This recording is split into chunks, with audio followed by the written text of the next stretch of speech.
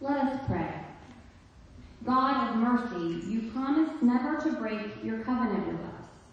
Amid all the changing words of our generation, speak your eternal word that does not change.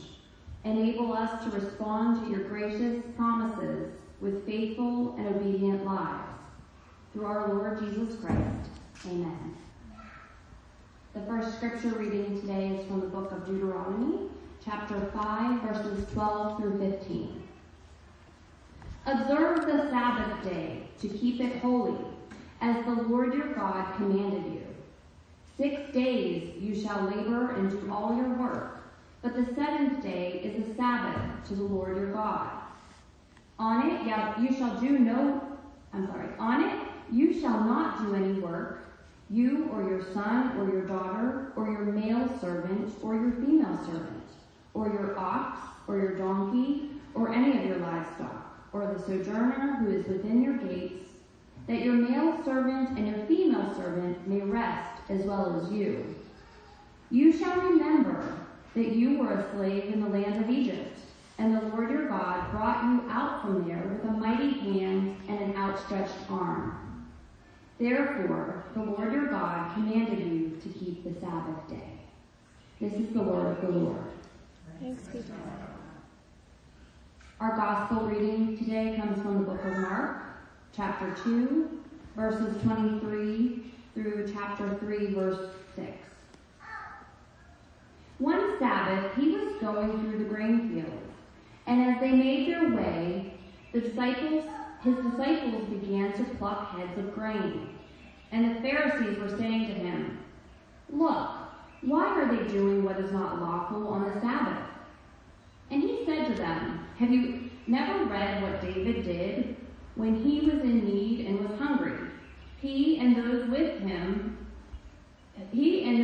were with him, how he entered the house of God in the time of Abiathar the high priest, and ate the bread of the presence, which it is not lawful for any but the priests to eat, and also gave it to those who were with him. And he said to them, the Sabbath was made for man, not man for the Sabbath. So the Son of Man is Lord even of the Sabbath." Again he entered the synagogue, and a man was there with a withered hand. And they watched Jesus to see whether he would heal him on the Sabbath, so that they might accuse him. And he said to the man with the withered hand, "Come here." And he said to them, "Is it lawful on the Sabbath to do good or to do harm, to save life or to kill?" But they were silent.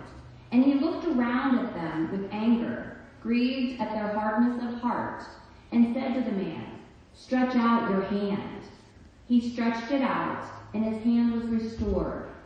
The Pharisees went out and immediately held counsel with the Herodians against him, how to destroy him. This is the word of the Lord. Thanks be to God.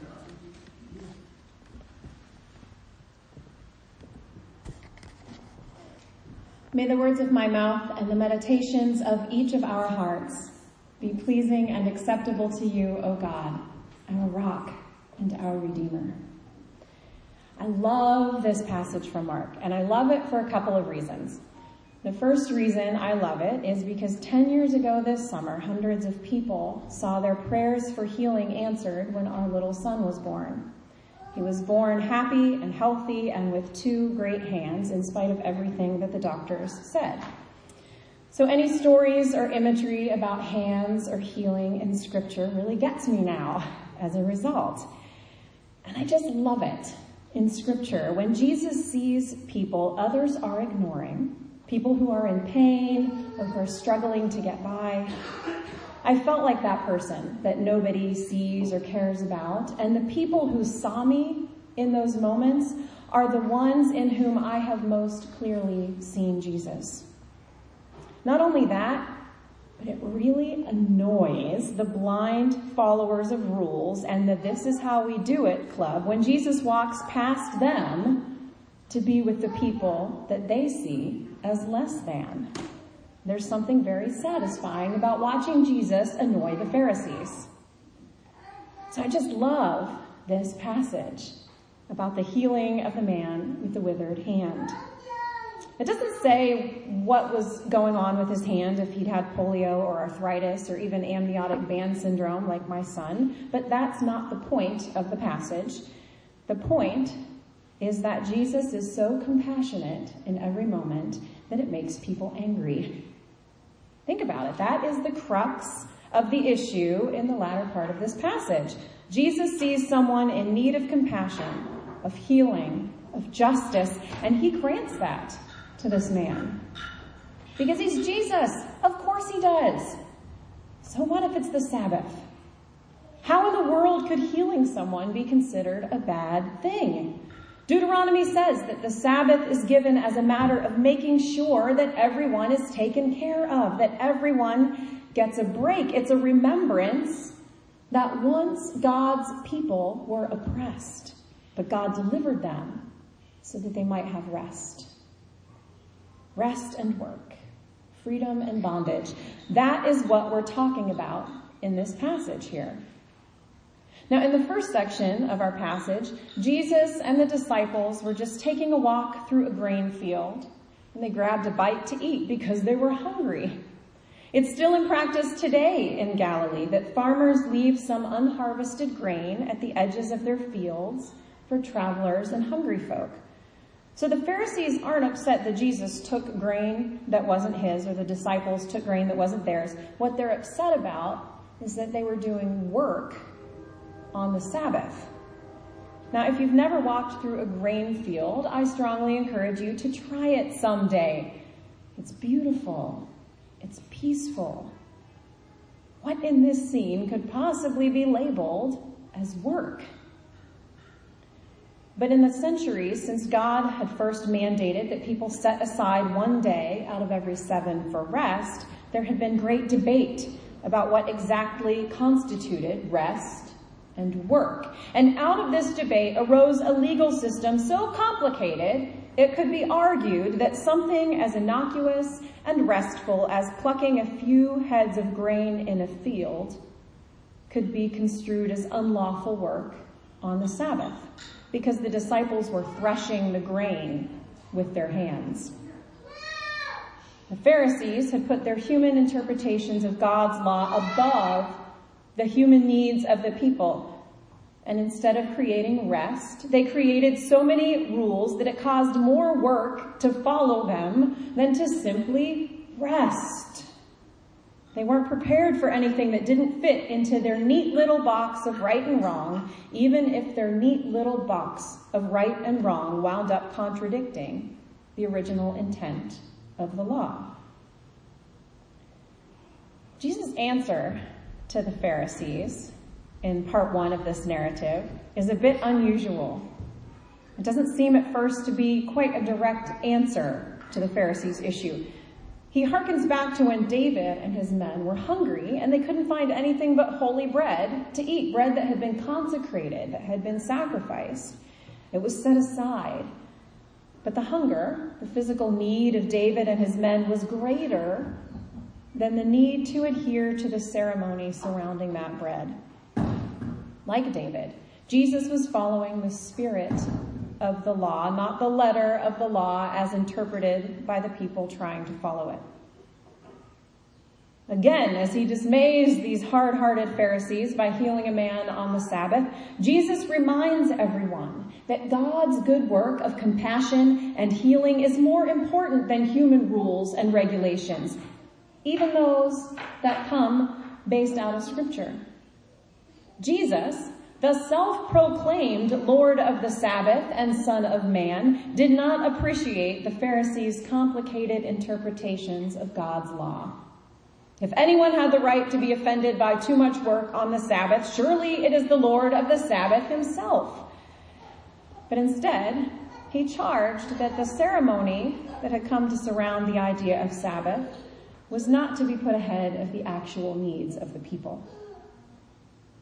Just as the well-being of David and his army was more important than the consecration of that holy bread, the well-being of the disciples was to Jesus more important than the Sabbath ceremonies observed by the Pharisees. The well-being of the man in need of healing was more important than human Sabbath laws.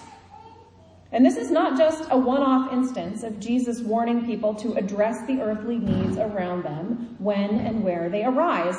In Matthew 25, Jesus says that anyone who ever ignores the sick or the poor or the naked or the imprisoned ignores him.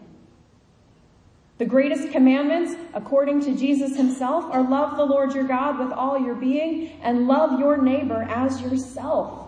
Nothing complicated or hard to remember. Just love. Time and time again, Jesus puts love and care of the real needs of people above the rules and regulations and lists and ceremony of man. Sabbath is good. Sabbath was made for humankind. It is a valuable, needed rest and reminder of God's goodness. But if the Sabbath is creating, rather than addressing needs and distress, something has gone very wrong. Sabbath was originally about justice for a formerly enslaved people. To use Sabbath to essentially enslave people to a bunch of rules completely defeats the purpose of it. The second reason I love this passage is because the version of this story of the grain field we see in Luke 6, 1 through 5 is the first passage I preached on in seminary, so it has a special place in my heart.